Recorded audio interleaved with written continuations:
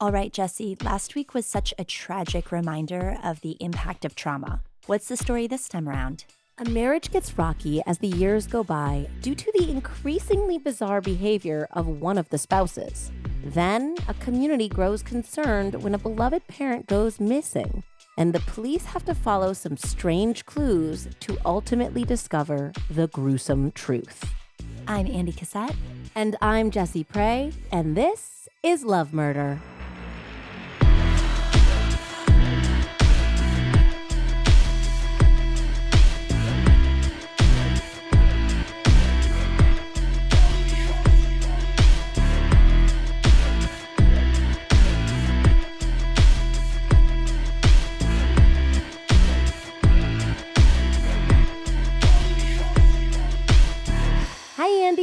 Hi, Jesse. Welcome back, everyone, to Love Murder, a podcast about big sads, deadbeat dads, and love gone fatally wrong. You can find Love Murder on TikTok and Instagram at Love Murder Pod and on Facebook by searching Love Murder Podcast. If you're enjoying this show, please love/murder a 5-star rating on your podcast app, subscribe, and review to help new people discover the show. And if you're interested in supporting the show more directly, head on over to patreon.com/lovemurderpod, where you can learn all about the different tiers of support. And speaking of Patreon, we are thrilled as always this week to welcome and shout out a new set of lovely patrons. And if you have been waiting for your shout out because we were pre-recording before, this is your moment. So bear with us if you're not a patron because we've got quite a few names today. Welcome to Amanda P., Faith D., and Shanna M., Louise O., Laura Beth M., and Zoe W., Laura S., Maria J., and Cassie B., Priya K., Jessica B., and Tiffany K., Shiloh G., Deborah P., and Nicole J., Lindsay B., Taylor C., and Caitlin B., Danielle S., Yannick S., Carmen A.H., and last but certainly not least, Allison A. Welcome, y'all. Yay! We are back. We are back from our travels, and I am just so excited to be back in the recording seat today with you, Andy. I'm so excited, too. I mean, I wish we were together, to be honest. That would be better. But well, we got a little spoiled by spending all that time together, but now at least I get to look at your beautiful face over Zoom.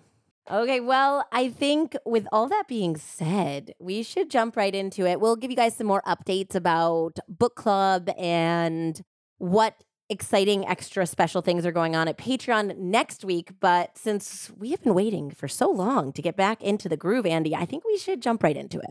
Totally. Rural Bear County, located in South Texas, is the type of place where you know your neighbors. So that's why farmer Gil Median thought it was very odd when he saw a strange Suburban drive up and down the dusty road by his house 4 or 5 times on the night before Thanksgiving 2002. It was a quiet night across the country. College kids were returning to their hometowns and raising hell. Families were coming together, some peacefully, some contentiously, and highways were packed with cars carrying their occupants to loved ones. But here, out on a rural route hardly ever used by anyone who wasn't a local, the Suburban was conspicuous. And then, when Gil saw smoke rising from a nearby abandoned farmhouse, on and off throughout the next week, his concern deepened. Still, it was the type of county where one kept to oneself, until Gil heard on the news about a missing person and the link to a stolen Suburban. Oh. In January of 2003, he called the police. By then, it was far too late for the poor missing soul. The discovery at the abandoned farmhouse would bring bloody closure to a statewide search, but delivered terrible grief and horrible realizations to one loving family. So this is a case that once again shows us that often the most dangerous person in your life is the one that you've chosen to share it with. And the most dangerous time is when you feel like you might finally be breaking free to start over. Sadly, too often a lesson in this podcast. My main source today is the book Gone Forever by Diane Fanning. This has to be like our 6th Diane Fanning, so thank you, Diane. I also watched a show called Blood, Lies, and Alibis, Season 1. Wow. That's a title right there.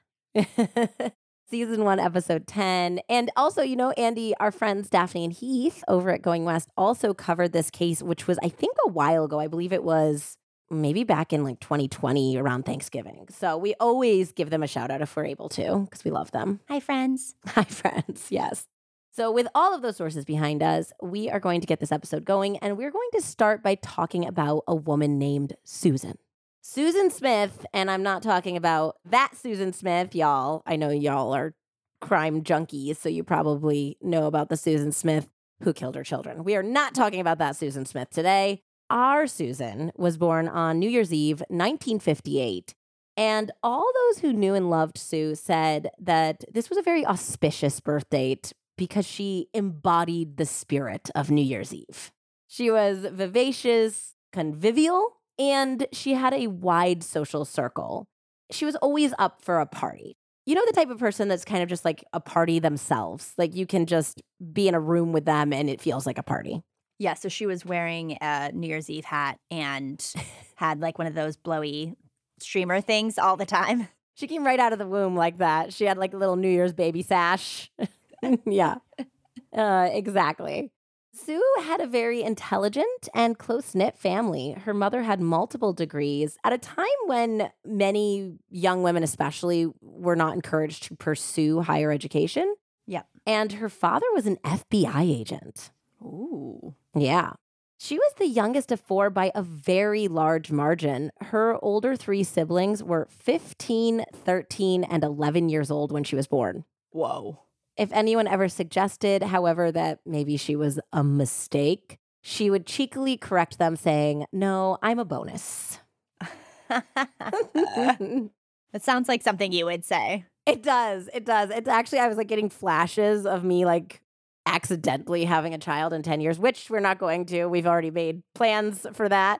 And I was like, oh man, that little sucker would be like exactly like this if we had a bonus baby in a decade. So Sue grew into a smart, attractive, and popular young woman who was constantly surprising people.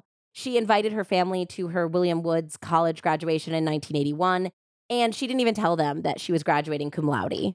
So they like waited until her name was called, and they're like, "What? You got that honor?" They had no idea. So she was enjoying the fact that sometimes she undersold herself and surprised people. And her friends and family were also surprised when she jumped headlong into a career in accounting, which is a very buttoned up and practical career for the fun-loving, life of the party type of character that Sue was. But that choice in reflection was very representative of who Sue was. She knew how to have a good time, but she knew how to work. She knew when to be rational. She was the definition of work hard, play hard. And it was how she chose to experience life, which was everything all at once, responsibly, but with the realization that life is meant to be enjoyed as well. Sue spent the next couple years finding herself professionally and working for some of the biggest and well-known companies in the States, including Enron before it fell. In 1987, she took a higher-up position with the Southwestern Bell Corporation and moved back to St. Louis, which is where her family lived. Now, career-wise, this was a great move, but it also gave her a chance to reconnect with that family and perhaps find a nice Midwestern guy to settle down with. She was about to turn 30, and this is, of course, back in the late 80s, so that was a time when there was significant pressure, I think, especially on women, to get married before 30 or around 30. Thankfully, I feel like nowadays we have way less hangups about 30 or even 40 or even getting married in general. Yeah. You don't have to now, which is great. Because I know even when we were growing up, there was some weird concept about it. Yes. In late 1988, only weeks before her 30th birthday, Sue met a guy that she thought was exactly whom she had been looking for. She met a young, successful stockbroker named Rick McFarland at a party. Now, Rick, or his full given name was Richard, was born May 23rd, 1954 in Pennsylvania, but his family had moved to Webster Grove in St. Louis when he was a child. He and Sue discovered that they had actually even gone to the same high school, but they hadn't crossed paths before because Rick was a few years ahead of Sue. Immediately after meeting him at the party, Sue called one of her high school friends, a woman named Sandy, to see if Sandy could remember him, which is what you do when you meet a cute guy that you're interested in. You got to vet him, obviously. Send the Instagram page over. That's what best friends are for. They're to get out the social media detective hat and figure out what red flags are already there before you get in too deep.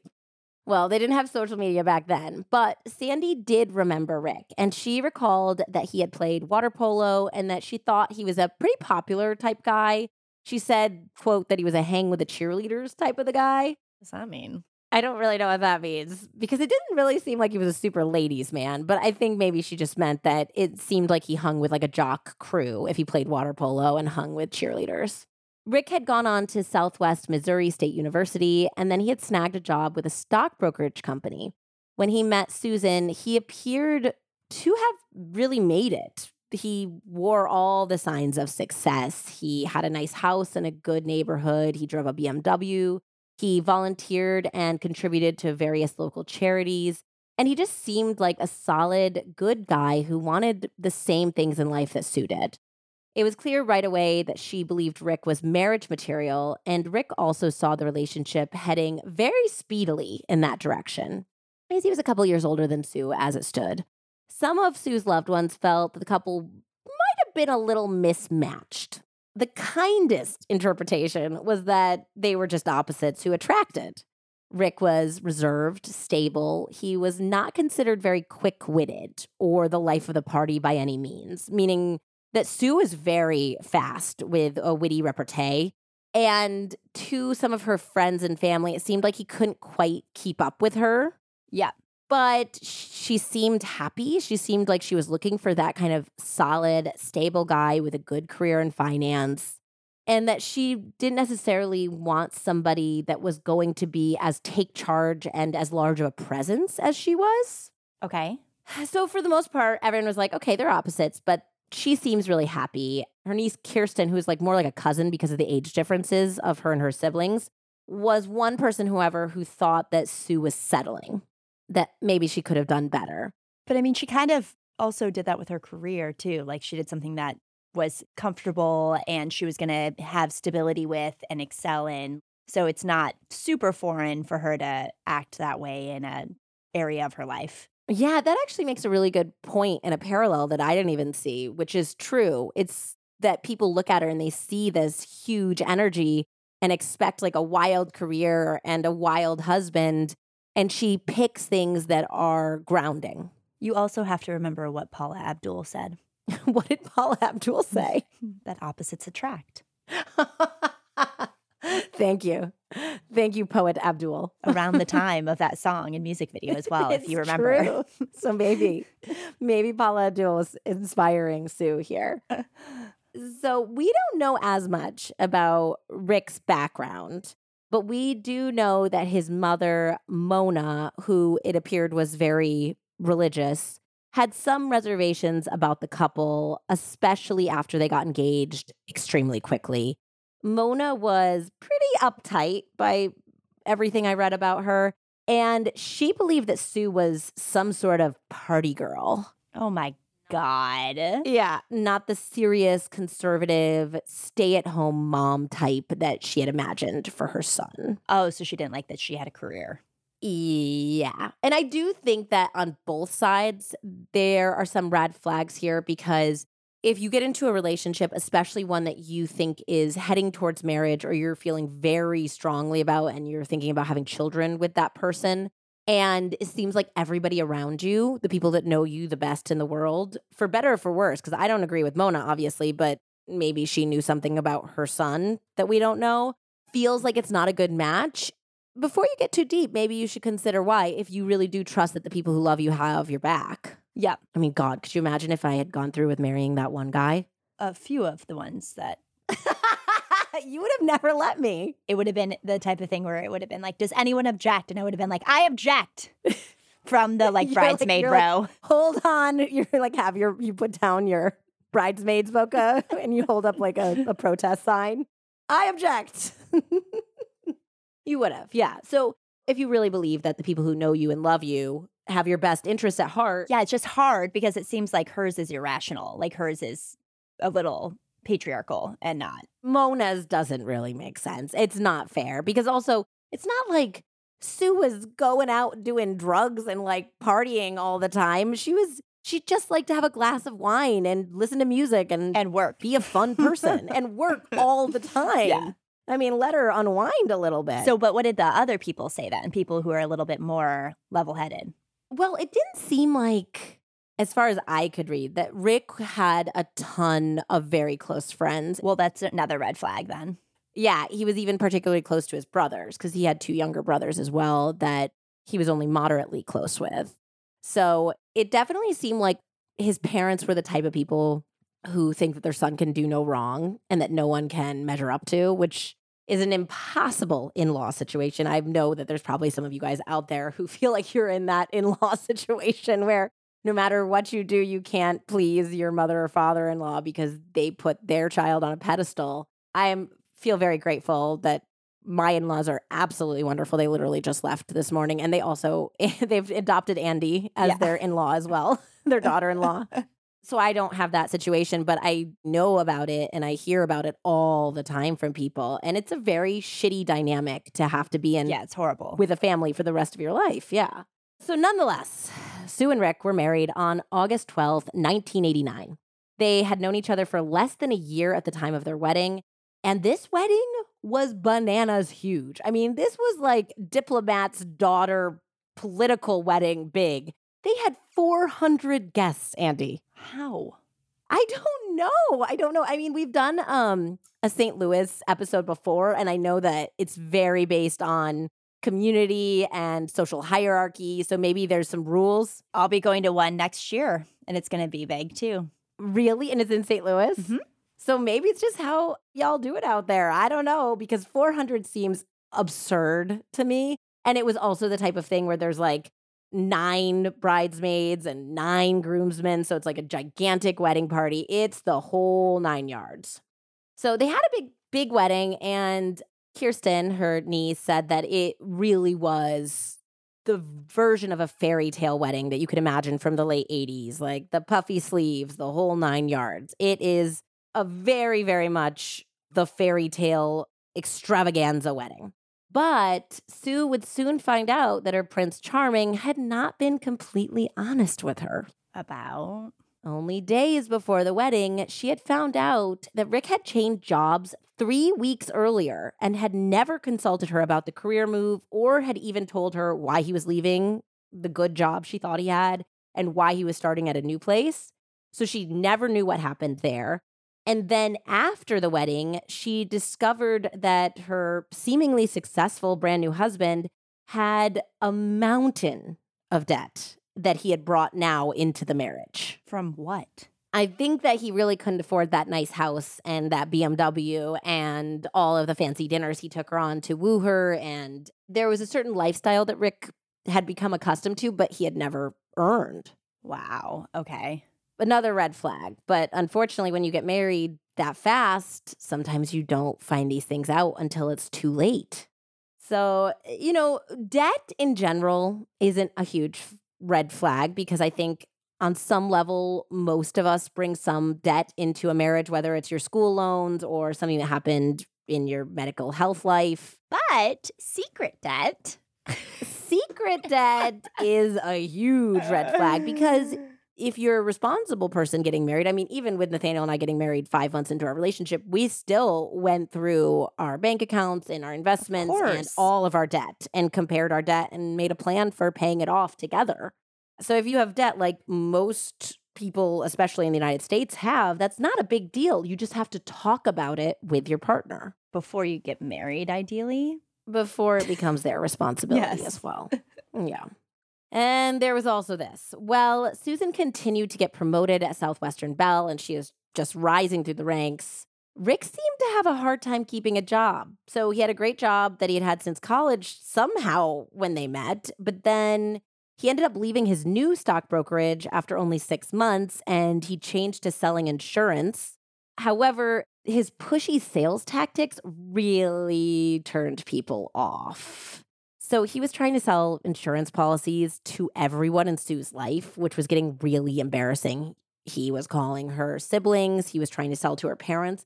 It got so bad that he was even coming into her office at Southwestern Bell and trying to sell to her coworkers. That's so weird. It's so weird and it's embarrassing. And it was really hard for Sue because she was in a position of power by that point. So he was going to people who worked for her who were getting put in an awkward situation because their boss's husband was trying to sell insurance to them. So it was really embarrassing. And Sue basically had to tell him that he wasn't allowed to come to her job ever after that. So this inability to hold a job was frustrating, but it wasn't the end of the world because obviously Sue was really holding down a great job. But it became a bigger problem when Sue became pregnant with their first child, and she ended up giving birth to a baby boy on March 1st, 1991. Well, soon after that birth, Rick was fired from the insurance company. What? Yep. He was out of work for 15 very stressful months. So stay-at-home dad. Yeah, only he wasn't even really, he would say he was like looking for work, but he wasn't really helping out that much. And I'm not entirely sure if this was the case. There was some reports that maybe Sue would have liked to stay home or at least have had the option to. That was obviously something her mother-in-law thought like a good wife does. Yeah. But it's like your son needs a job then. I can't stay at home with nobody bringing in money and we can't pay our mortgage. When she can. Yes. So she had to stay working because her husband was out of work. So this was a forced situation, and that always breeds resentment, whether or not she would have stayed home with their children if she had a choice. She just didn't have a choice. And I think not having a choice always breeds a little resentment. Of course. Or communication at all of what either of you want. Exactly. Or being honest about your books or, there's like a lot building up already. There's already a lot of stuff building up in this marriage that's being thrown at them pretty early. I mean, thrown at Sue because it sounds like a lot of this is of Rick's making. So at this point, Sue has a brand new baby. She is trying to get out of his debt, his mountain of debt. And she's also suffering in-law issues because obviously her mother-in-law would visit all the time to try to help with the baby. But there was always this critique about how she was doing things or, the backhanded comments about how she had to go to work and leave the baby. And it was really starting to pile up into Sue. So she ended up pulling some strings to get Rick hired at Southwestern Bell after he had been out of work for 15 months. So when he finally got that secure employment, she breathed a sigh of relief until July of 1993 when Sue was about 7 or 8 months pregnant with their second son. And she discovered that Rick had been fired just short of his 1-year anniversary with her company. Stop. Yes. So he claimed to her that they had unfairly fired him just short of his anniversary because if he had worked past the year, he would be eligible for a union grievance and he'd be eligible for other union benefits. And so he claimed to Susan that he had done nothing wrong and that they were just cutting him out before they had to give him certain benefits. Now, Sue was an executive with this company by this point, so she was able to pull rank and say, I want to look into what happened with my husband. And what she discovered was extremely disheartening, to say the least. Multiple employees had requested department transfers because they hated working with Rick. 2 employees even told HR that they would quit if management did not get rid of Rick. It's him or me, basically, they said. How crazy is that? That's like such a big red flag. People just refused to work with him. They said he was impossible. And it gets even worse when a supervisor tried to speak to Rick to basically say, you've got to change your behavior or else we're going to fire you. This is a final warning. His behavior became aggressive and threatening to her. So when he was ultimately fired, his female supervisor needed an escort to and from her car for weeks and weeks after the termination because she was so concerned about retaliation. So this is not a good look. Obviously, this is very embarrassing for Sue. So scary. And very scary. And she's also extremely pregnant with their second child at this point. Oh my God. So scary. Well, miraculously, Rick did get another sales job before the birth of their second child, but it didn't work out. So he got another sales job and then another, and he just could not seem to keep a job. And especially when you're working in sales, as any of you guys out there know, and I know because I did work in sales for a while, that in order to start making real money, you have to make commission, which means that you have to build relationships. So if you're leaving a sales job every 3 to 6 months, you're not making any money because there's no way you built a rapport or a list of clients at that point. So you're not making any commission. You're just getting a very low base salary. You're not going to make any money. There's no stability for your family at all. Exactly. So he's just at this point job hopping, not making a lot of money. There's a lot of stress going on in the family. Unfortunately, Sue suffered a miscarriage in 1997 during this time. It was really sad, too, because Sue very, very desperately wanted a daughter, and she already had 2 boys. And this third child, they believed, was a girl after she miscarried, unfortunately. However, the next year, she did end up having the couple's last child, which was also a son. So 3 kids, 3 boys, husband that's not always working all of the time. By the time their third child was born, Sue's company was merging with another corporation, and it was a time frame of a lot of unrest within the company, like who's going to get booted, who's going to stay, are people going to get transferred, are they going to have to move to the new company's headquarters? And she ended up getting offered an executive position in San Antonio, Texas. Okay. And she was excited by this. Earlier on in her career, before she went to Southwestern Bell, she had actually worked at another job that was located in or near San Antonio, and she liked the area. She had a very good friend who lived there still, and the marriage was not going very well at this point. So she thought that maybe going to Texas, getting a whole new environment, a fresh start would help their marriage. Also, it would help her get away from her poisonous mother-in-law, of course. Yeah. I feel like that's like a good place to go with kids too, San Antonio.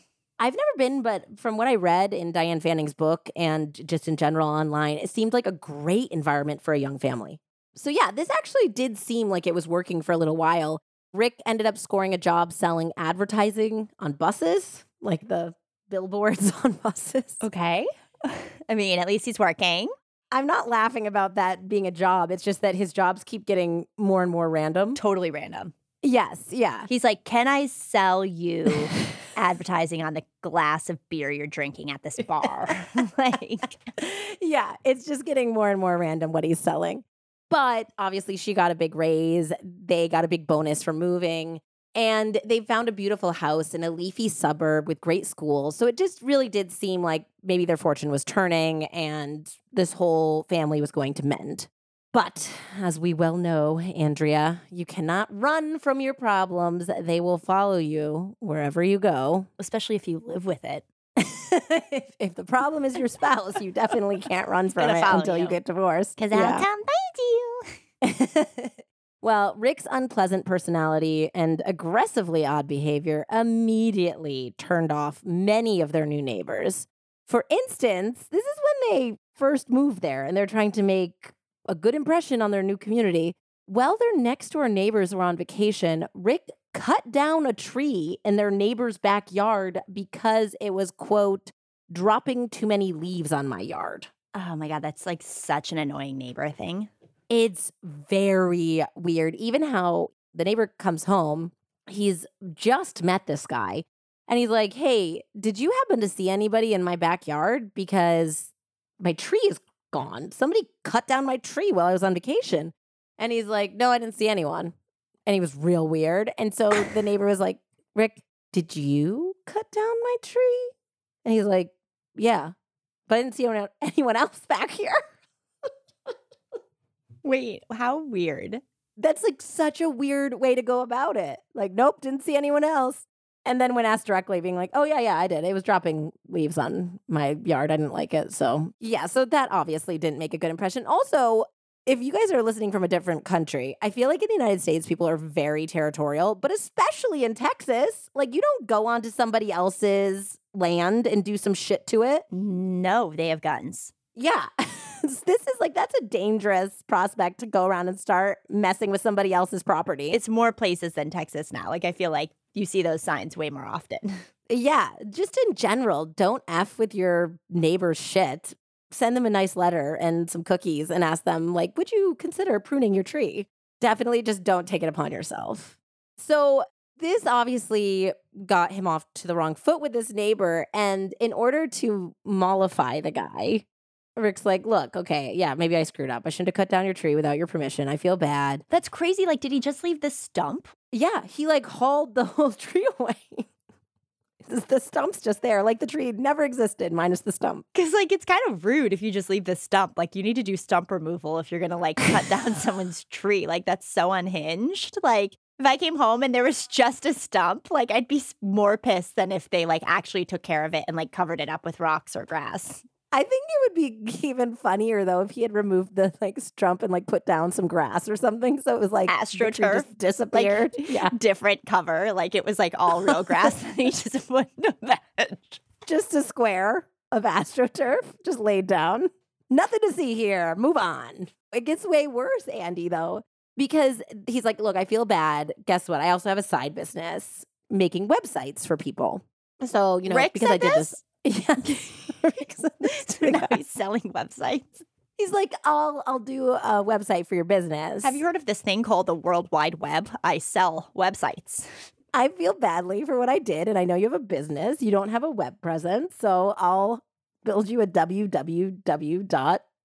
site. HowToRemoveTrees.com. So the guy's like, okay, fine. I guess so. If you want to make me feel better about taking my tree, then you can build me a website. So Rick starts building this guy a very rudimentary website. And then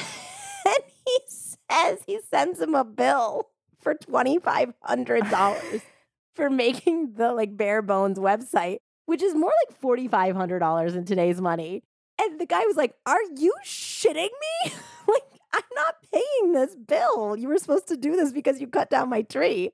And he's like, no, I'm just giving you a discount because I cut down your tree. The bill is actually for tree removal. So the guy was like, yeah, you're going to have to go to therapy. F yourself. Yeah, he's not making friends at the HOA over here. But apparently also this neighbor then went to one of his pals and was complaining about Rick. He's like, my crazy neighbor is pulling all this shit. And he's like, wait, what's the guy's name? And he said, Rick McFarland. He's like, oh, that guy's a fucking scam artist. He called the neighbor's friend's company and was trying to get them to buy advertising for the side of a bus. And the guy said no. And then he invoiced his boss as if he had said yes. And the guy was like, well, when the boss called and he's like, no, I talked to my employee and he said no. He never said yes. He never consented to our advertising with your company. And he's like, oh, well, he did. And I've already done the mock-up, so you got to pay. So he's just free balling now. He's just a con man. He started as a pushy salesman and he's decided to full on go into Lying. con land. Yeah, just lying. Well, as you can imagine, I'm sure that his company was getting lots of complaints and he ended up losing the bus sales job as well. And after going through 2 additional sales jobs that he was also fired from or left, it's unclear, Rick finally did settle into officially being a stay-at-home dad in the summer of 2000. I mean, it's about time. Your partner has an actual legitimate career that she is talented at. Like, meal prep, sir. Meal prep.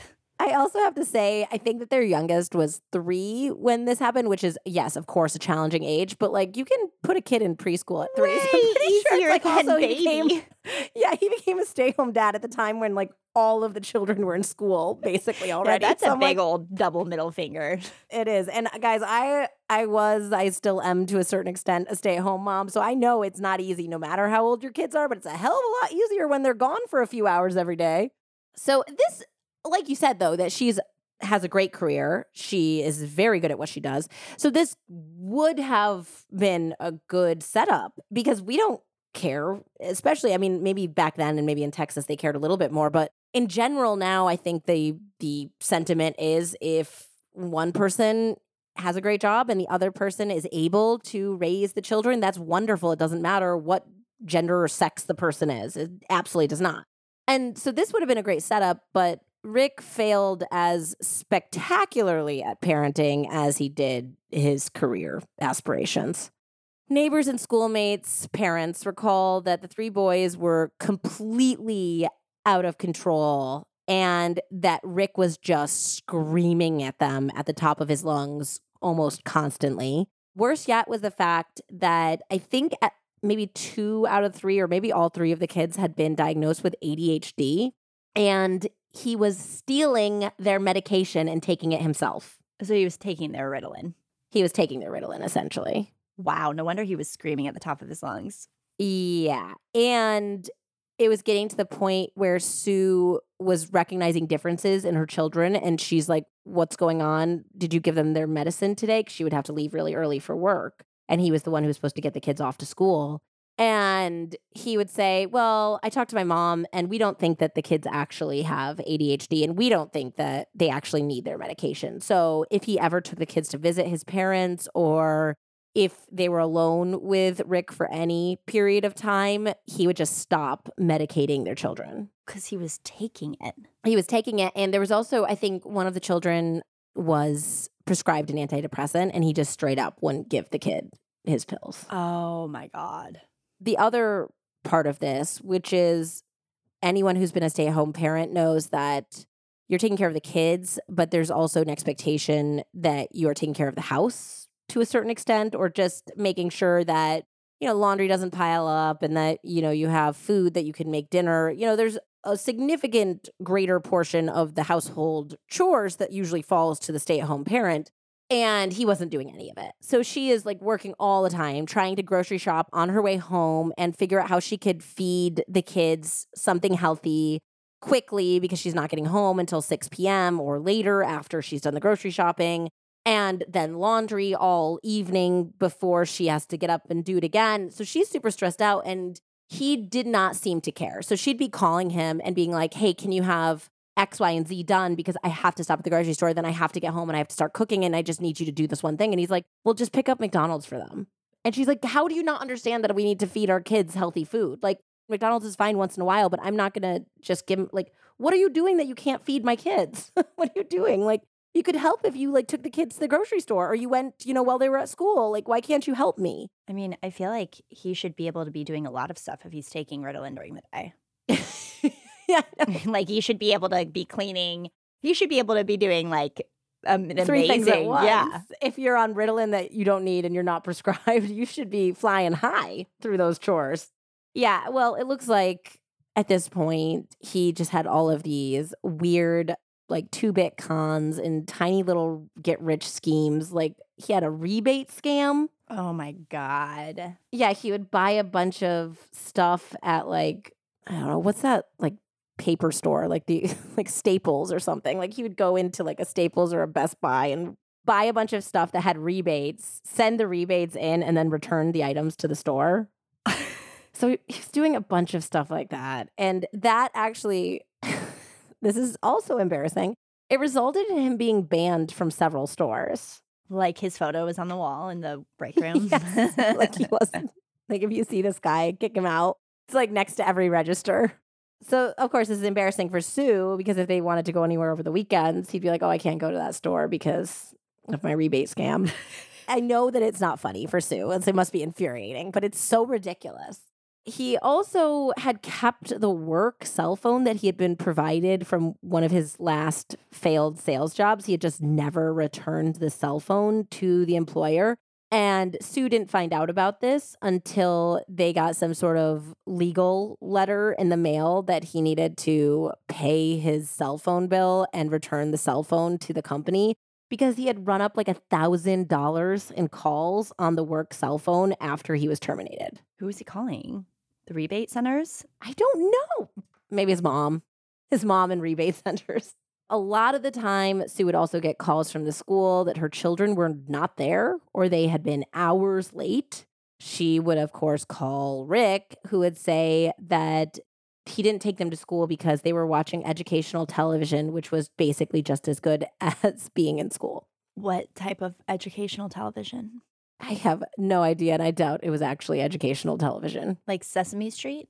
Maybe, and these children are past the age of Sesame Street really helping development, I would say, except for maybe the youngest. I mean, sitting in front of the TV is not the same as being in school, period. There's a reason why you have to be in school or in an accredited homeschool program by a certain age because it's important.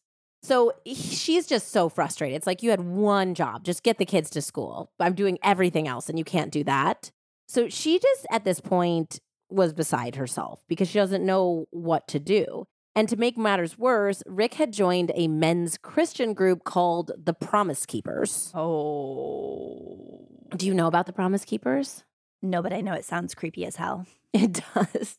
So, Promise Keepers is an evangelical Christian men's organization that opposes same sex marriage, champions chastity, and marital fidelity, as well as the man being the lead and the head of the household. I told you it was scary.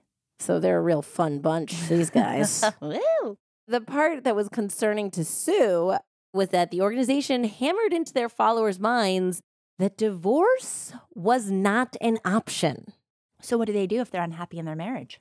I think we're going to unfortunately find out. And by this point, the marriage was irretrievably broken in Sue's mind. So she didn't see any other way out except for divorce. So now she's in a situation where Rick is coming home from these meetings and spewing all of this biblical stuff about husbands and wives and their marriage and how he's never going to let her get a divorce. So this is becoming an increasingly desperate situation. By the summer of 2001, it was clear that Sue was not the only person in the McFarland family who was being mistreated by Rick. So trigger warning here for child abuse. One of the son's swim coaches noticed several small, round bruises and contusions on his body. And when she asked what caused them, the child admitted that Rick had forced him to stand still while Rick had slammed tennis balls into his body, basically served them into his body over and over again as punishment for not paying attention to his tennis lesson. The coach was, of course, horrified. She called Sue, and she also reported Rick to Child Protective Services. Good for her. I honestly, thank God for coaches and teachers and counselors and all of these people who just look out for this stuff. Absolutely, and it's such a hard job. Oh my God, could you imagine? Being an educator or coach in today's world, underpaid, and then having to deal with parents that do things like this. Unfortunately, the child rescinded his story, saying it was an accident. He had accidentally turned on the ball thrower, or he accidentally got in front of the tennis ball thrower or something like that. Repeatedly, which of course the coach did not believe. She just felt like obviously Rick had gone through to the child somehow and asked the child to lie. And Sue ended up telling CPS too that there wasn't a problem for whatever reason, whether she believed what the child was saying because of what Rick said to the child, or she was worried about how would it affect divorce proceedings. I have no idea why Sue backed Rick up in that situation. But after she did, CPS totally dropped the investigation. That was it. It was over. The frustrated coach followed up with CPS, but they said that there was nothing they could do and that next time she was worried that something was happening to the child, they should just call the police. What? But the coach was not the only one who was witnessing abusive behaviors. Neighbors said that Rick screamed at the boys near constantly, and that one neighbor even overheard him telling the oldest boy that he hated him. He was screaming, "I hate you," over and over to a child. One neighbor was also told by the oldest child that his father had beat him with a bat, but still nothing was done. Like I said, it's never entirely clear what Sue knew or believed about the child abuse because obviously there was a lot of times that he was alone with the boys that she was not. But it's also clear that by this point, emotionally, she had a lot on her plate. And I think she was trying to figure out how to get out of this marriage in one piece. So I'm sure she was overwhelmed. In journal entries from the end of 2001 into 2002, she discussed the intense pressure she was under. She worried about her children. And she was working, of course, a full-time job. But she said that Rick refused to get a real job, nor did he help out around the house. When her mother became ill, the family traveled to St. Louis to be with, this is Sue's mother, during what would be her last Christmas on Earth. And she would later write in a journal that after a long day in the hospital, being with her mother, who was dying, she ended up going back to his parents' house, mother-in-law Mona, and she had brought a bottle of wine because they weren't drinkers, and she had poured herself 2 glasses of wine throughout the entire evening. And she said after that, while her mother was in the hospital and dying, her mother-in-law started telling people that she had a drinking problem. Unbelievable. She wrote in her journal, maybe it's just because my mother is dying and I am stressed out and I had literally 2 glasses of wine. That's it. And it's Christmas. That's the time that normally people, even people who don't normally drink, usually raise a glass to celebrate. Or 5. Or if you're part of the Andy and Jesse family contingency. Peppermint vodka. My grandmother's 100 years old. She's now 101. And she was at Thanksgiving and Christmas drinking peppermint vodka shots. On top of all of this, the in-law stuff, the full-time job, the concerns about her children during CPS investigations, the wanting to divorce her husband, and he's in this organization that is telling him he is not going to allow her to. On top of all of this, in the summer of 2002, she also had to do jury duty. Oh my God. Could you imagine a worse timing? I feel like she should have been excused from that. She should have been excused too. That's she's I'm fully taking care of an entire family. Please let me go. Well, nope. She served on a jury. Oh my God, bless her. I know. The defendant was a guy named Richard Clemmer who owned a Texaco gas station and had been accused of ripping off senior citizens in some sort of religious-based scam. It was never entirely clear to me what the ins and outs of this scam were. So the jury, including Sue, voted to convict, and Richard was given 2 years probation, and I think he had to pay some sort of restitution. Sue made sure to tell all of her friends and neighbors to not patronize Clemmer's Texaco business station any longer after what she had found out during this trial. So he still had his station? He still had his Texaco station, so he must have been able to pay off whatever he had to pay off, but keep his business. There was speculation that Clemmer found out about Sue telling people to not go to him and blackballing him, essentially. And there was some rumors that he was aware that she had a vendetta against him, so obviously he didn't like her as well. So all of this is a lot. She's got this good-for-nothing, allegedly abusive husband, grief over her mother's death, who died shortly after their visit, children that all had some sort of learning disability or, needed extra help at school, which of course their father was not providing, in-laws from hell, and now she had served on a jury of a potential con man with an axe to grind about her. So this is just overwhelming. And Sue had finally had enough. On November 8th, 2002, Sue had her first meeting with a divorce attorney. She said whether he believes in divorce or not, he's getting served. This is happening. This is going to be the first step of me getting the rest of my life together. She had actually inherited some money from her mother. And she told her sister, who was the one who was doling out their inheritances, the executor of the estate. And she told her sister, I'm going to get a new bank account that Rick doesn't know anything about because I'm going to use the money that mom left me to get a divorce. And I don't want him to be able to get his hands on my inheritance money because this is what I'm going to be using it for. So 4 days later, she opened up a brand new secret bank account. And she also began to try to direct her paycheck, or at least big chunks of her paycheck, to this new account that was in her name only. She told her sister and several close friends about her intentions to divorce Rick. But she asked everyone to keep it quiet as she did not want Rick to know until all of the pieces were in place. So she wanted to have enough money in the bank. She wanted to be ready to file papers and have a rental property already in place so that when she dropped the divorce bomb on him, she could already have the kids moved out and herself have a safe spot. She told one friend that recently Rick had become aggressive. He had been yelling and screaming in her face, and she was concerned that there could be a physical response if she told him she was getting divorced. So this is a secret. This is something she doesn't want him to know about until she has all of the pieces in place. But on the very same day that Sue opened her new bank account, Rick hacked into her computer and downloaded the following files. All of her journal entries, which she kept on her computer. Ew. The paperwork that she had filed for her divorce attorney that she had to have to send to her divorce attorney, which was client and custody questionnaires, as well as a list of properties and assets. So even though she's telling everyone, let's keep this hush hush, I got to get all of the things ready, Rick now knew everything.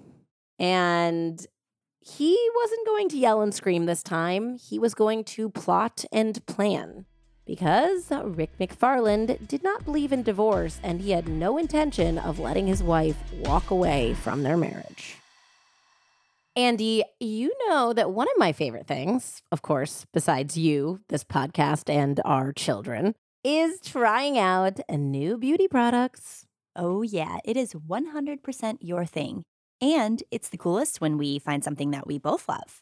I love it, especially when you tell me about things, which you did about today's sponsor. And this is something that you and I have talked about that can be a total pain, shaving, and it makes it a total pleasure.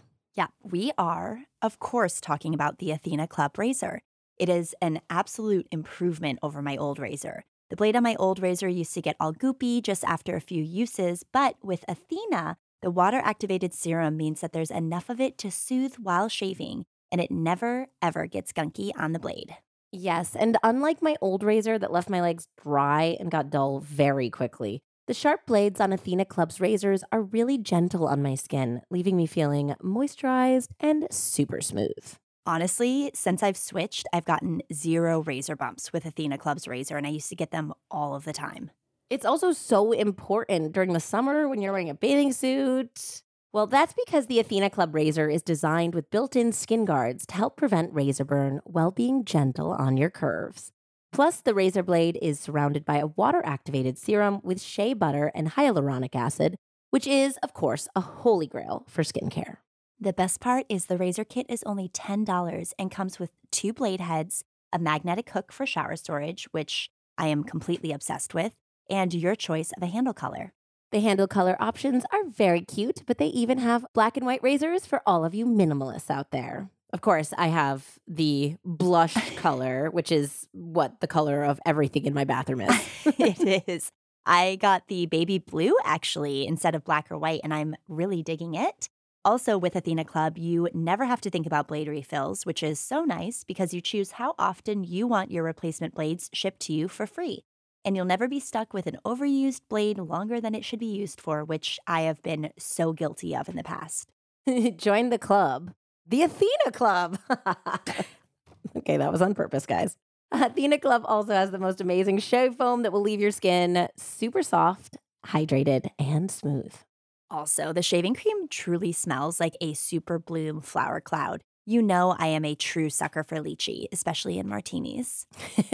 It's no wonder Athena Club's razor has thousands of 5-star reviews from customers. Switch to the better razor and show your skin you care with Athena Club. Get started today by shopping in-store at Target stores nationwide. Just head to the shaving aisle to find the razor kit, cloud shave foam, wax strips, and razor refills. On Tuesday, November 26th, Sue wrote an email to her sister in which she lamented that the divorce was going to take at least 3 more weeks to get going. It was going to take at least 3 more weeks to serve Rick with divorce papers because of her attorney being in trial. And then also, obviously, this is over the holidays. We're getting very close to Thanksgiving at this point. She said that Rick was getting stranger and more secretive by the day, and she loathed spending time with him. She said that she was not going to be able to bear to spend the upcoming Thanksgiving holiday with him, so she had booked him, only him, a ticket to St. Louis, and she told him that she was going to stay in San Antonio with the boys and that he should go visit his family because things aren't going well and it would be a break for both of them. Please go away. Yes. And unfortunately for Sue, and she's telling this to her sister, Rick canceled his flight and he told her that he was going to be staying in San Antonio as well. So she was like, fine, well, if you're staying, then I'm going. So she made plans to take the kids to Amarillo, Texas, which is where her best friend lived. So she's like, if you want to stay here, you stay here. But me and the boys are not staying with you. So I'm going to take the kids and we're going to drive to Amarillo. And that's where we're going to do Thanksgiving. So good luck doing whatever you want here. But as it got closer to Thanksgiving, she started having second thoughts. Now, this is corroborated by some of her friends and her sister who said, as it got closer to the day that she was supposed to leave, Rick's behavior was becoming increasingly erratic. And one of her friends worried that he would hurt her or the boys if she tried to leave for the holiday. Okay. So Sue knew that she still had to play everything close to the vest until she could secure housing and custody. So she told, I think, at least 2 or 3 friends that she had reconsidered going to Amarillo. She said that she was feeling more positively because she was able to see her divorce attorney just before 6 p.m. on the Monday before Thanksgiving, and that she had already signed an affidavit that would allow her attorney to schedule a hearing for early December. So she feels like the ball is finally getting rolling, and now she is just weeks away from freedom. So that night, on that Monday before Thanksgiving, she went home, she made dinner, she tucked her boys into bed. And it seems like, according to everyone she talked to during that day, that she was pretty optimistic about her future. But sometime before putting her sons to bed and the next morning when she was due at work on Tuesday, Susan Smith McFarland disappeared. Ugh. That same evening, neighbors walking their dogs noticed Rick cleaning out the family minivan. They also saw him roll a shop vac into the house. At 4 a.m., a neighbor noticed light coming from Sue's bathroom window, which seemed really odd because Sue was an early riser, but not 4 a.m. early riser. And it had been on all night, which wasn't Sue's style. She went to bed usually at like 9 and woke up like between 5 and 6 a.m. I love the nosy neighbors. The nosy neighbors knew. They were like, this seems odd. In fact, I think it was a mother and a daughter who lived nearby. And one of them was like, I'm so concerned about Sue. Why is her light still on? And the other one was like, well, why don't you go over and ask? And she's like, I'm not going over there. Because everyone was really, really like Sue, but they were really creeped out by Rick. So it was a weird relationship between the McFarlands and all the neighbors because it's like, we want to help her. We like her. But we are very weirded out by this guy. Totally. There was another neighbor, too, that heard him using a circular saw in the middle of the night as well. Yeah, not a good sign. No. Rick began to call Sue's friends early the next morning, claiming that Sue had left to run errands sometime after 10 p.m. on that Monday. Come on, Rick. You can do better than that. Well, apparently this friend of hers had had a birthday. Now, they had all had a big surprise party over the weekend. So it doesn't make any sense that on the Monday night that it was her actual birthday that she would go over there. They had already celebrated. They had had a huge party on Saturday night. So he had called this friend and he's like, so where's Sue? Is she with you? Did she tie one on and spend the night? And she's like, what are you talking about? We all saw each other Saturday. And he's like, oh, well, she left last night around 10 with a bottle of wine. So I thought she was maybe going to your house to celebrate your birthday. And this friend was like, absolutely not. I went to bed early. I didn't see Sue. Well, out in rural Bexar County, which, by the way, if you guys are listening, it's like bear or bear, but it is actually spelled Bexar, which I feel like this county is just designed to screw podcasters up. I'm like, I know you're waiting. Yeah, you're waiting for me to say Bexar, and then you can send me a review that says you said Bexar, not bear. But I got it. She does her research. Yes. So out in rural Bexar County, a man named Gil noticed 2 suspicious vehicles racing around the country roads the next day. There was a 2-tone Suburban that we talked about at the beginning, as well as a black SUV that he had never seen before in this area. On the Wednesday before Thanksgiving, he also noticed smoke rising from an abandoned farmhouse.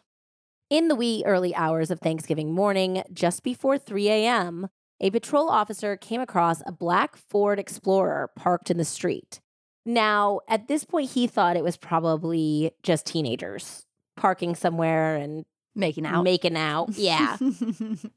But he said that when he flashed his high beams behind the car, he expected two heads to pop up and, maybe somebody to roll down a window, but nothing happened. So he got out, he got his flashlight, and he looked at the car, and it looked like the car had been in this area for a couple days, but nothing was awry. There was no sign of foul play. The car looked perfectly fine.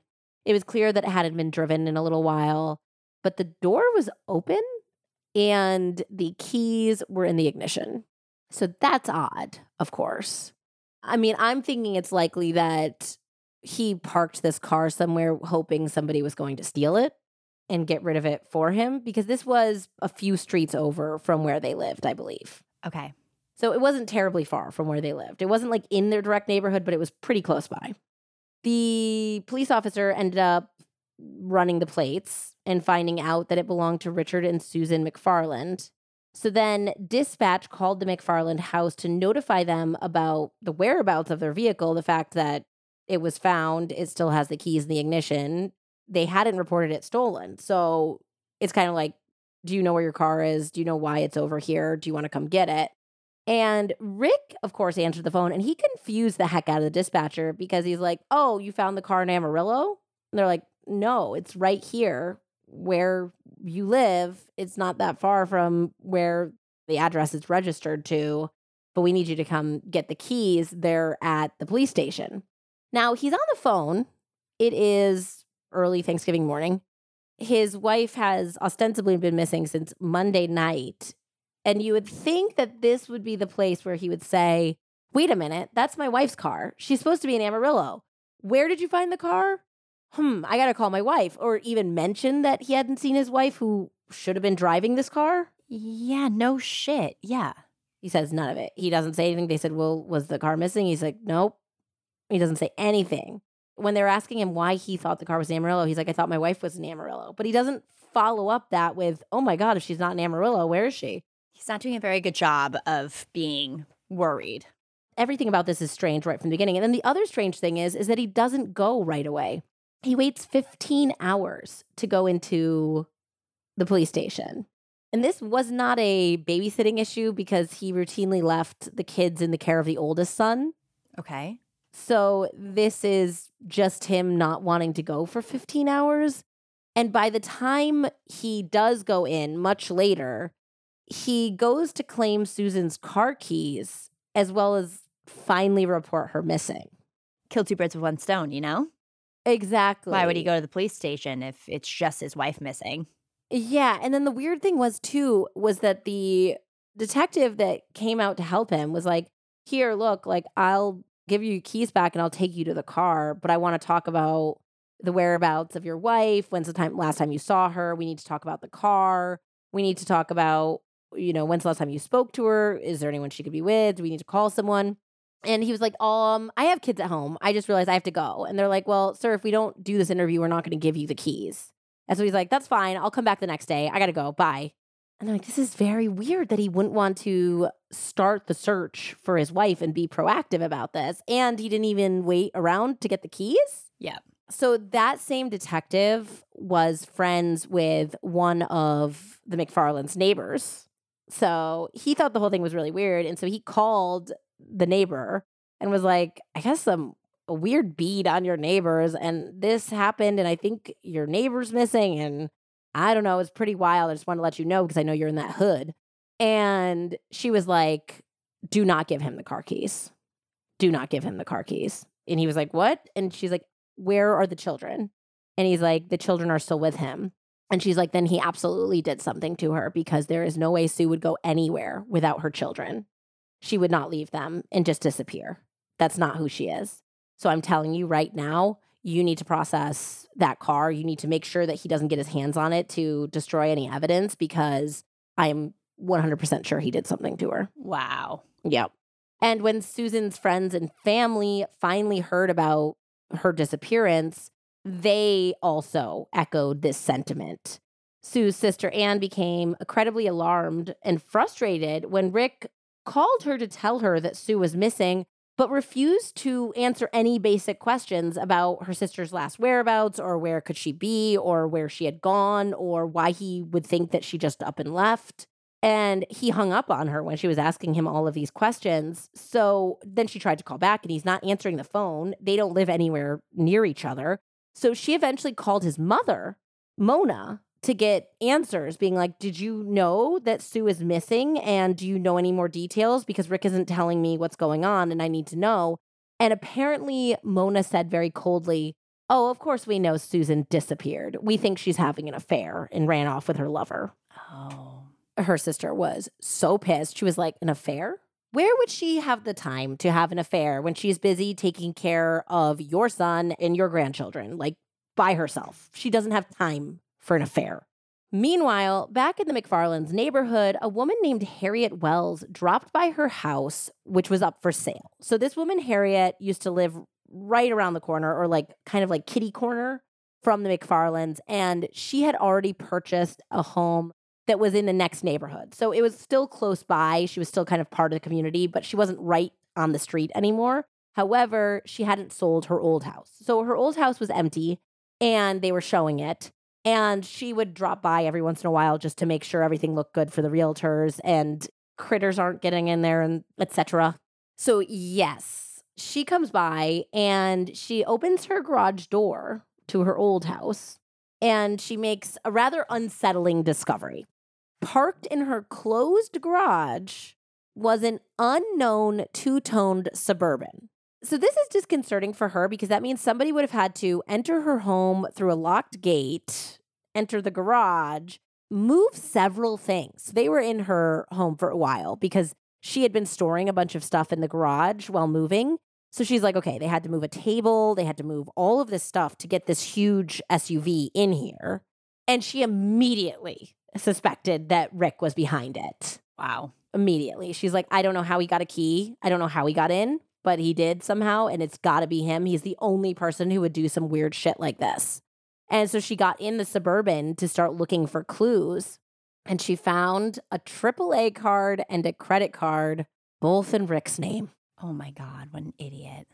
Left his AAA card and his credit card in this Suburban in a neighbor's house.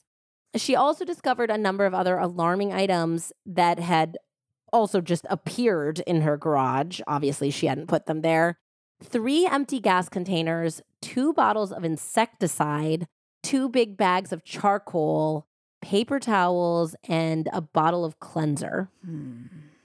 So Harriet immediately called the police. So she called her husband, and her husband's like, well, if you think Rick did it, maybe you should call Rick. And she's like, I'm not calling Rick. Like, something is really screwed up here. I'm calling the police, obviously. Yeah.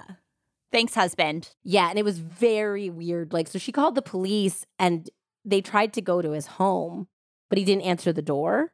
And then so she's watching the house, and when they came back to her house, all of a sudden, he, like, peeled out, like, got in the car and, like, just peeled out. So he had been home, obviously. So what car at this point is he driving? So they have a minivan. They have a Windstar. So that is the vehicle I believe he was using at this point. So he leaves and everyone's like, that's really weird. And then I think like the cops might have gone at that point and they said they would come back later. Then he comes back and Harriet sees him take a circular saw out of his garage and start running it along his driveway. Like he's making a line, like he's cutting a line in his pavement, which makes absolutely no sense. He's just damaging the blade, obviously. And she's like, oh my God, he's getting rid of evidence. Maybe he's wearing it down so that there's not any evidence on the blade.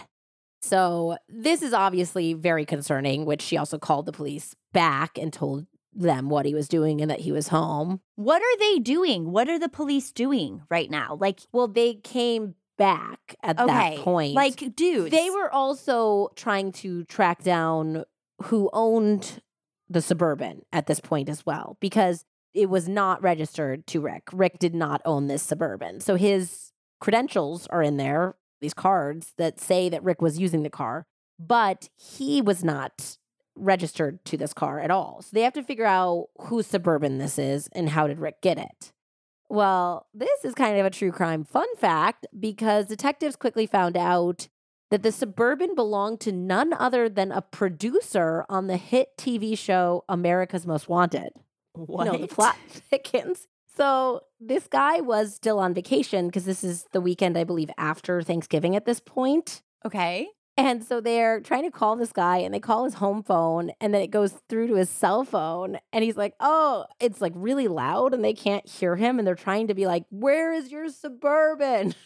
And he's like, I can't hear you. And this like loud noise happens. And it was because he was at SeaWorld and he had just been splashed by Shamu. I mean, not cool, but I mean, this whole thing is just so late 90s, early 2000s. Like SeaWorld, America's Most Wanted, I cannot. Windstar. Yep, this is like our preteen high school era right here.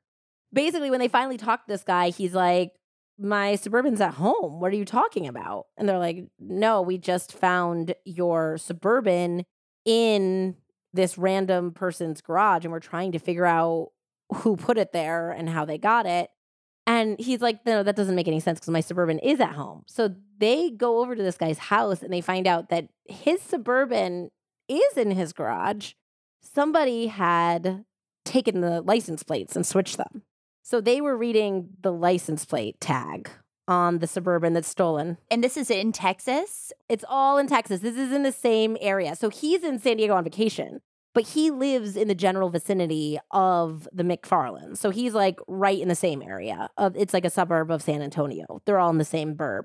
So they're like, whoa, okay. So now we've got a mystery Suburban that is not Ron Zimmerman's Suburban, but the plates were switched. And they're like, how did your Suburban get in the garage? And he explains that he had, on his way to SeaWorld, apparently, he had stopped at a local Texaco station where a man who only identified himself as Baloo, Ballew, Baloo, told him that he lived nearby and that he would drive him to the airport and then return his Suburban to his garage where he lived.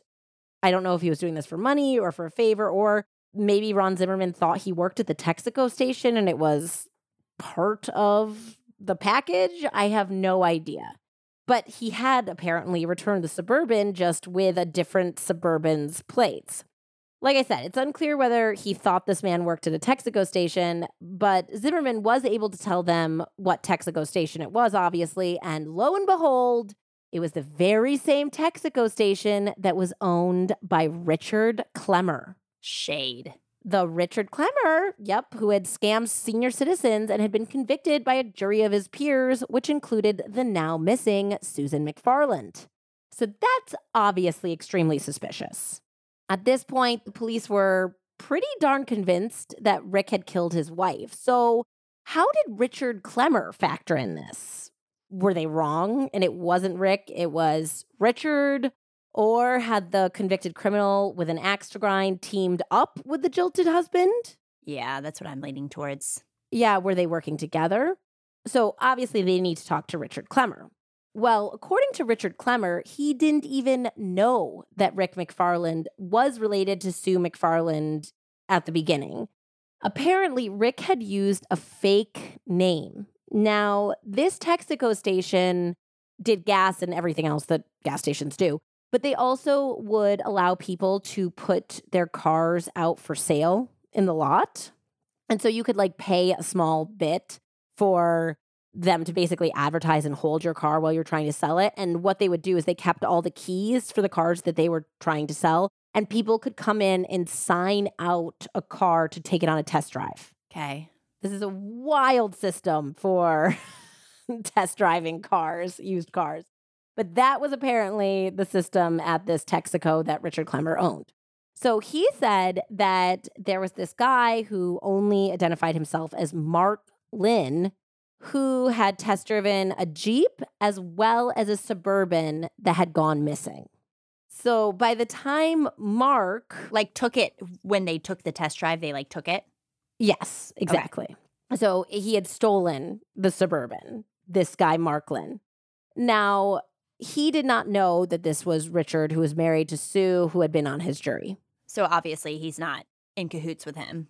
He's not in cahoots. It seems very likely that Rick was trying to stir the pot, at least muddy the waters enough that all of a sudden there's somebody with a very strong motive that's also involved in this. So much time on his hands.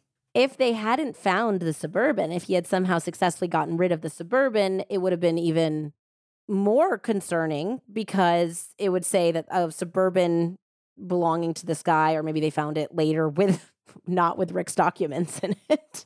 Then it could be like, well, that was at the Texaco station where this guy with an axe to grind. Yeah, but it was the wrong plates. Like, why did he swap the plates? I don't know. Everything that he does doesn't make sense. Yeah, he's like trying to add more confusion, but like that didn't. It's backfiring, especially when you leave evidence all over the car that you were there. So he said by the time Mark, who Richard Clemmer at this point knew was actually Rick McFarland because he saw it on the news. This blew up all over the local media that a woman was missing. It's the same thing, like especially white mothers or attractive blonde young white women. You know, it's like missing even more than murdered is such a media draw. Yeah. And this got very big in this area of Texas, and people were volunteering to look for her. Yeah. It was all over the local news. And so he saw this, and I do think he connected her to potentially being on his jury because, you know, for a week or more, he was looking at the jury and she was right there. So he kind of recognized her face. And then he also recognized that this guy, this Mark, was actually Rick McFarland, the husband of the missing woman. So by the time Mark got back in touch with him saying, hey, I didn't steal your Suburban, it was actually my wife who took it out, he came back into the Texaco station with some flimsy excuse about where the Suburban was. And he had ripped out a page of the book that like was the logbook saying which car you're taking out and what your name is. So it's like he like asked him for something in the back and then he like ripped the page out and shoved it in his pants. Oh my God. So now Richard Clemmer's like, shit, when he does that, he's like, first of all, this guy's guilty. Second of all, this is going to look really bad for me if I don't go right to the police. Yep, 100%. This was all happening all at the same time. And I don't know if Richard Clemmer went to the police first or whether they came to him first. But regardless, they end up having a conversation pretty soon after all of these discoveries. And Richard Clemmer's like, here's all I know. He was lying. He stole this page. And they're like, okay, well, he was at the police station. They're like, call him. Do you have his number? And he said, yes, because he wanted me to call him so that we could get our story straight. But I have nothing to get straight with this guy. And he's like, they're like, okay, we're going to call him on a recorded line. And you're going to prove that you're innocent of this because we're going to have you asking him questions and being like, what the hell are you talking about? And then hopefully we can catch him. And Richard Clemmer's like, I got nothing to hide. Let's call this motherfucker. So they ended up calling him. And at first, I guess Rick didn't answer a couple times. Then he finally did.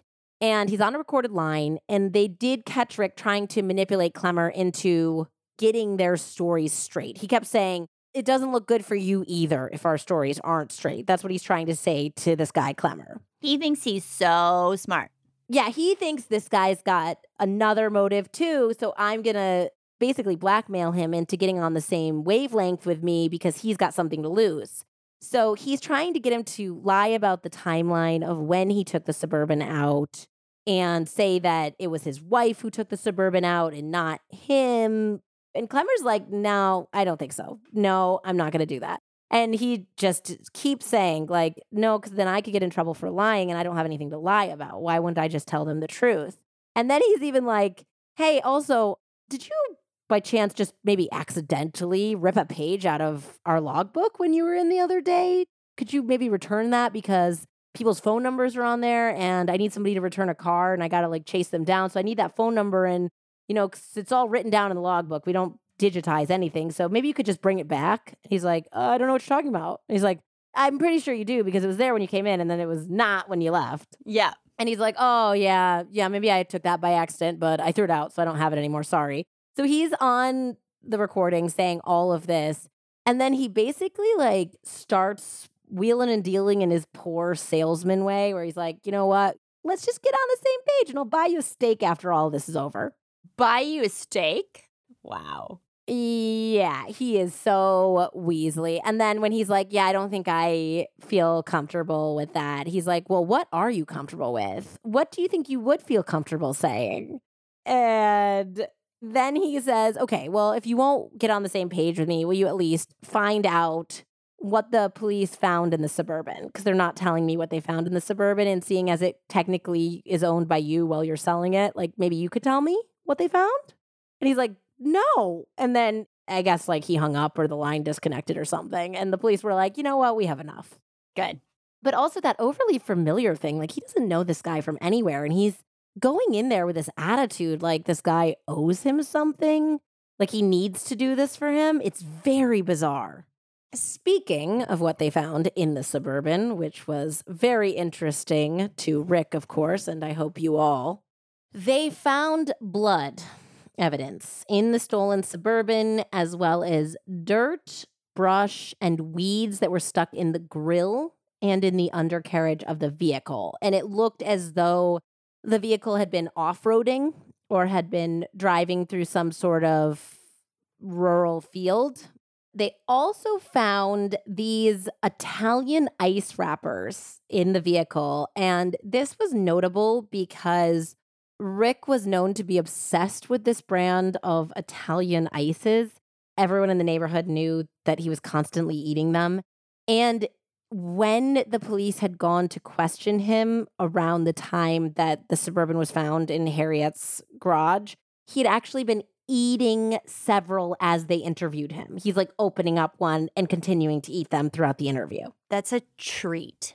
That's not something that you just eat all day. That's like rude to the Italian Ice Company and Italians worldwide. Said like such a mom. That is a treat, and it's special because it's a treat. We had Italian ice in our basement fridge. I love Italian ice. That was my Alden craving food. It was great. It's great. It's really hot here now. I want Italian ice. It's a treat. And you know what? After we do this episode, I'm going to go treat myself to an Italian ice for an episode well done. What a psycho, but he's like eating them while he's eating driving them one after the other. And so they know because they interviewed him while he was eating this particular brand of Italian ice.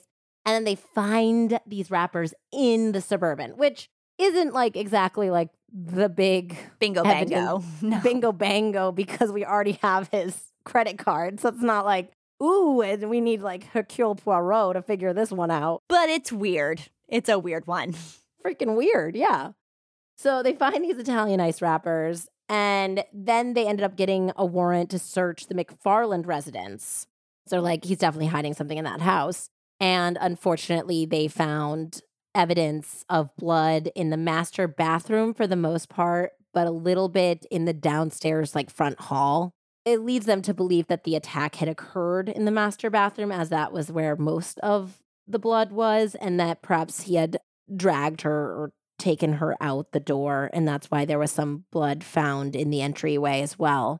And that's not all. Rick had scratches and cuts down his neck, and the tip of his little finger was missing.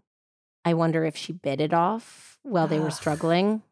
Rick said to the police when they asked him how he had sustained these injuries that he had fallen while jogging. Were you also eating an Italian ice while you were jogging, sir? Like, you can't This guy's jog. not in the best physical condition. So they're like, are you a regular jogger? Do you jog every day? And he's like, I don't know, like, once or twice a week. And they went and canvassed the neighbors. And they were like, we have literally not once in our entire lives seen that man jogging. He has never done so much as a trot in all of the days that he has lived here. He is not a jogger. He is not into the newfound thing of jogging. So they're like, okay, now we have obviously wounds that she was trying to fight him. There's blood evidence. They've got the Suburban. The pieces are coming together, and they believed that Rick, because he was hacking into her email, he was hacking into her voicemail, he very likely knew that she had had a meeting with her divorce attorney and that they were setting a hearing date for early December. And that night, it seemed that he had confronted her in her bathroom, likely when she was brushing her teeth, washing her face, getting ready for bed, because she had already put the boys to bed, we know for sure, because the boys were interviewed. And that was the last time they saw their mother. And whether he had it planned or not, which it seems likely he did have it planned because he had gone to test drive the Jeep and the Suburban at several times before this. And everyone said that nobody knew that they were in the market for a new car.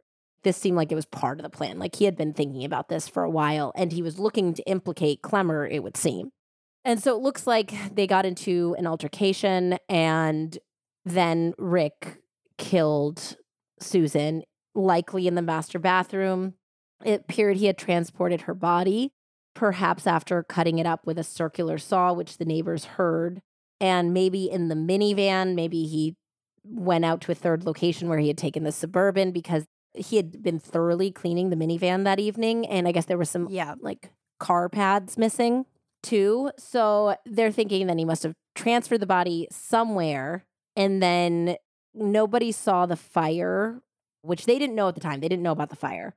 The fires didn't start until the Wednesday before Thanksgiving. So all they know at this point, because they don't know about the fire yet, because Gil Median hasn't called in yet, is that he obviously then transferred her body somewhere rural and likely burned the corpse in some fashion because they have that charcoal, they have the gas cans. Yeah.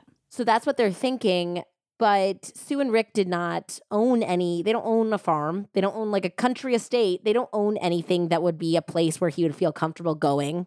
They have no close family or friends that own anything drivable that would be considered farmish or rural. So now that means that Rick has dumped her body somewhere that has no connection to him.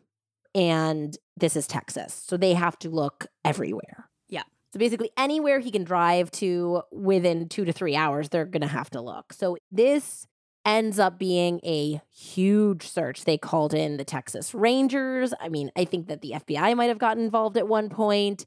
They also tapped the Texas EquuSearch or EquuSearch, something like that. It's about like equestrian, it's like horses. Uh-huh. And I guess this is a organization that does mounted search and recovery organization. So they can go all over rural areas because they're on horses, like places that a lot of cars can't go clearly.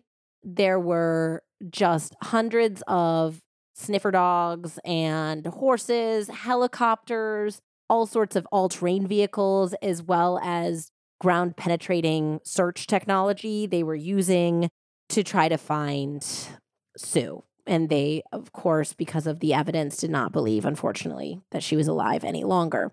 The search went on for something like 53 days. Crazy. They had hundreds of volunteers. So this was becoming very well known in the area at this point. And they found a few dead dogs. They found some dead deer, but there was no Susan. They just kept hitting dead end after dead end. That was until they received a call from the stepson of a man named Gil Median, who lived in rural southeast Bexar County. And he reported that he had seen 2 suspicious cars. So likely he had also been staking out the place using Sue's SUV first. Mm-hmm. And then the suspicious 2-tone Suburban that matched the description of the one found in Rick's neighbor's garage, because they had also put on the news that the disappearance could be linked to this particular stolen Suburban. This very identifiable Suburban. Yes.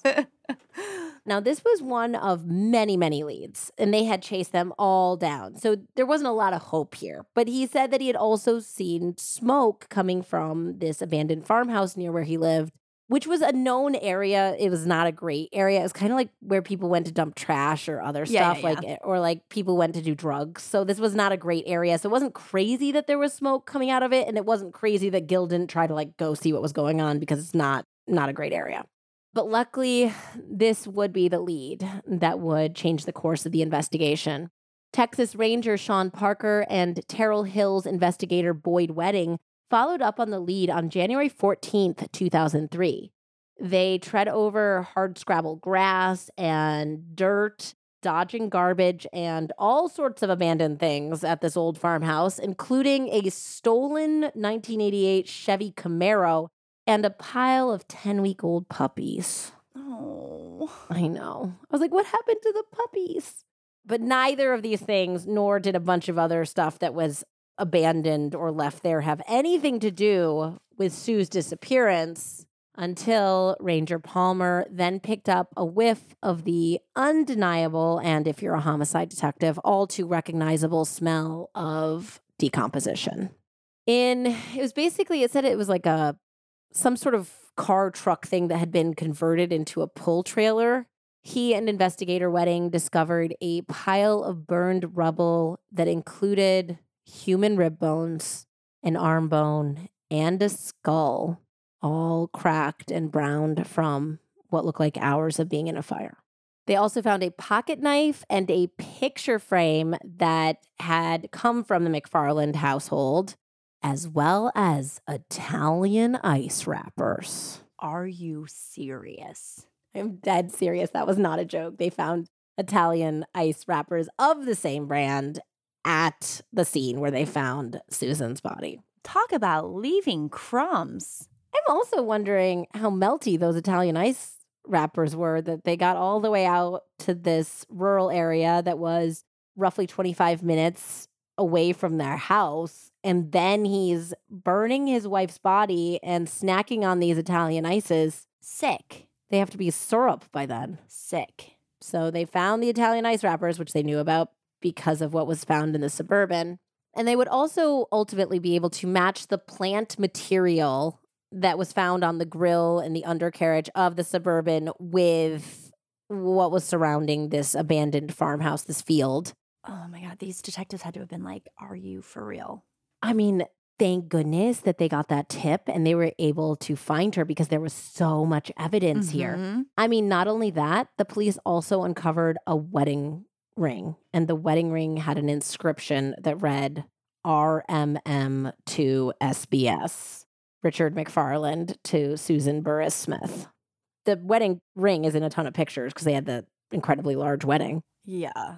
I mean, it was just so obvious at this point. A forensic dentist would also confirm that the remains were Susan's based on her dental records.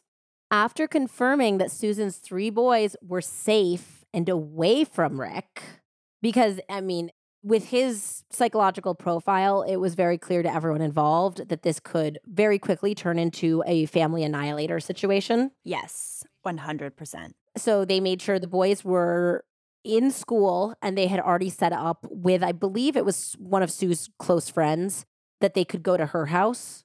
So they knew that he was far away from them when they arrested him and brought him in. Now, they originally brought him in just for questioning and to hold him under suspicion of his wife's death. But then when they did the autopsy, they were able to charge him. So Susan's skull, torso, and a partial arm and leg bone were recovered. And the medical examiner was able to determine that Susan had suffered from a very deep skull fracture, as well as broken ribs and a fractured spinal column. Jesus. These injuries had occurred when Susan was alive. They could tell. So this was not something that he did something to her body after postmortem. These are the things that killed her, ultimately. The medical examiner determined that Susan had died as the result of homicidal violence, specifically blunt force trauma. They believe that Rick had beat his wife to death in the master bedroom. On January 17th, 2003, at 3 p.m., Rick McFarland was officially charged with murder by injury. On February 3rd, the police were granted another search warrant for the McFarland residence because a previous owner of the house had gotten in touch with the police and said, if you guys are searching the house, there's a secret crawl space that no one knows about. Oh my God, amazing that they called. Yes. And so maybe you should look there if you're looking for more evidence. And so they got a warrant, so they got to go back. And they did not end up finding anything in the crawl space. It turns out that this crawl space was so private that apparently the McFarlands didn't even know about it. Yeah. Their own house. But while they were there, they were able to look for other things within the scope of their search. And they ended up finding a handwritten document on Rick's office. And based on this document, it appeared that before Susan's remains were discovered, Rick was planning on claiming that Susan had gone girled herself. So he wrote in this document that they found in his handwriting, Framing Theory. He titled it. Wow. He wrote, she planted evidence before abandoning her family. Motive 1, to divert attention to Rick to get the police to only search for her locally. Using their names? Yes. Motive 2, to eliminate the stigma of a woman who did the unthinkable. Abandoned her children. Period. Motive 3, revenge on Rick for not moving out the previous year when Susan asked. Motive 4, her dad was an FBI agent for 35 years. She must have picked up extensive knowledge about crime scenes from the stories that her father brought home. What? His defense was going to be, she set me up and she's out there living her best life? Did he bring it to court? Did he bring in the paper? No, they found it when they arrested him. Because when they arrested him, he didn't know yet that her body had been found. So he was apparently just working on this document in his office for his potential defense, which is, this is from late 2002, early 2003 that he wrote this. And Gone Girl, the novel, wasn't published till 2012. So I'm like, if Rick had just focused his energies on writing fiction instead of killing his wife, he could have been a New York Times bestseller. He could have been Gillian Flynn. He could have been Gillian Flynn. He was writing Gone Girl before Gone Girl. He would have been able to work with David Fincher. You know what? This is a lesson for all of us. We just got to choose where we focus our energy and our skill sets. Reznor would have done the soundtrack for his film, for the feature film based off of his novel. Yep. Missed opportunities. It was a huge missed opportunity for everyone involved. Susan would have at least gotten a little alimony and child support, too. So Rick was just as despicable and impossible to get along with behind bars as he had been on the outside. I can imagine. Multiple cellmates demanded reassignment. There was one guy that said, if you do not get him out of my cell and out of, like his exercise group or whatever who goes out to the yard together, I will kill him. I'm telling you right now, I will kill him. He is that insufferable. So I think he ended up having to be in whatever private custody is because everyone hated him. Everyone could not get along with this guy. It's crazy when murderers don't want to hang out with you. Murderers not that guy. Oh. He also, while he was in jail, he attempted to force his brother into taking custody of his children against his will. So he was like, I don't want Susan's family to get the boys. I don't really think you get a choice of that, sir. His brother had a family and their own children. And obviously, these children are very traumatized and they're going to need a lot of care and support. And so his brother and his wife very wisely said, we don't have the ability or the expertise to be good guardians of your children at this point after what they've gone through. And we're going to say no. And he's was trying to basically blackmail or bully his brother into taking the kids. He's just say that you'll take them and it'll be temporary. And you only have to have them for a couple weeks and then, you can foist them off on somebody else or find a good Christian family for them.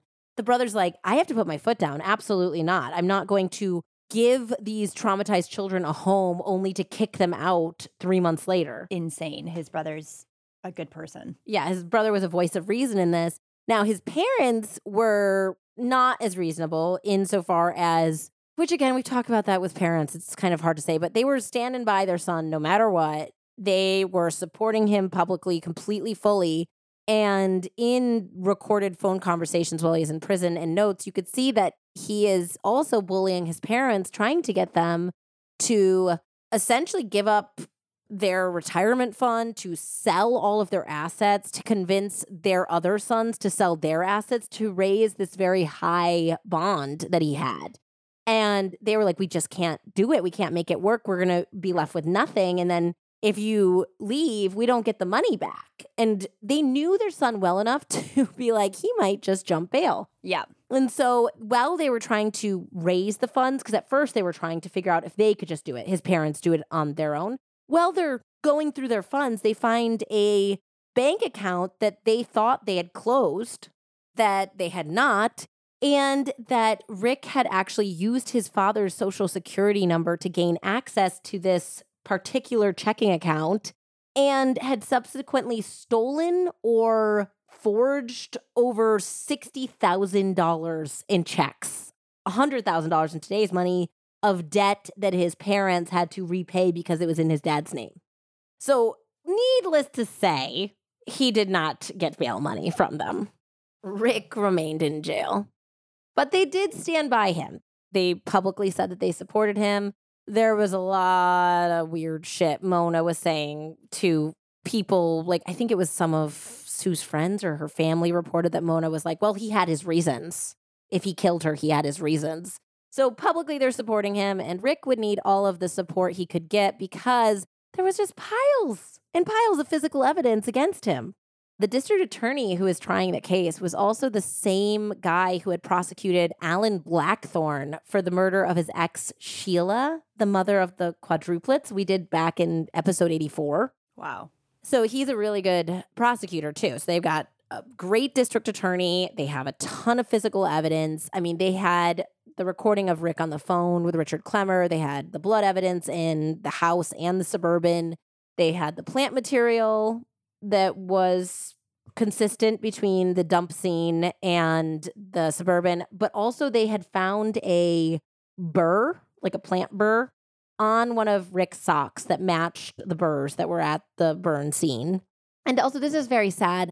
Apparently, the eldest son had made a statement that he had witnessed his father cleaning some blood, or he had found, I think he had found a bloody earring that had belonged to his mother in the house. But, and I do appreciate the prosecutor here, even though the child said that they decided early on that they were not going to traumatize any of the boys any further by making them testify. I think that's great. They had enough evidence. Yes, they didn't need to traumatize these boys by making them speak against their father while he's staring at them. They were swimming in evidence. Yes. With that evidence just all around him, like you said, he's drowning in it. They're swimming in it. Rick and his attorneys decided to take a plea deal. Ugh. Rick was sentenced to 40 years in prison, and he would not be eligible for parole for at least 20 of those 40 years. So Rick took the deal. He was up for parole earlier this year because this was all going down in 2003. It does not appear that he was given parole because he is still incarcerated as of today. Whoa. It's like a bummer. Also, if you guys have more interest in the full story, I suggest you check out Gone Forever by Diane Fanning. She talks a lot about the kids, although she did give them different names. So they're pseudonyms, which is why I didn't even bother saying their names in this episode because they did wish to remain private. It was actually very devastating. There were several relatives that were for many reasons unable due to age and sickness because as you recall, Sue was the youngest sibling by quite a large margin. Her parents were deceased. Her father, I believe, died during this whole thing. And there was like a cousin at one point that could take them, but then something happened. It was devastating. These poor boys, it took them a very long time to find stable homes. And eventually, the eldest ended up with a wonderful foster mother. She was a single mother who had advanced degrees in child psychology and trauma.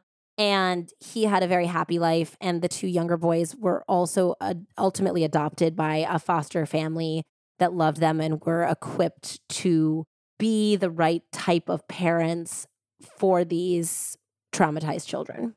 So they have new names, they have new lives. I don't believe they have any contact with Richard whatsoever.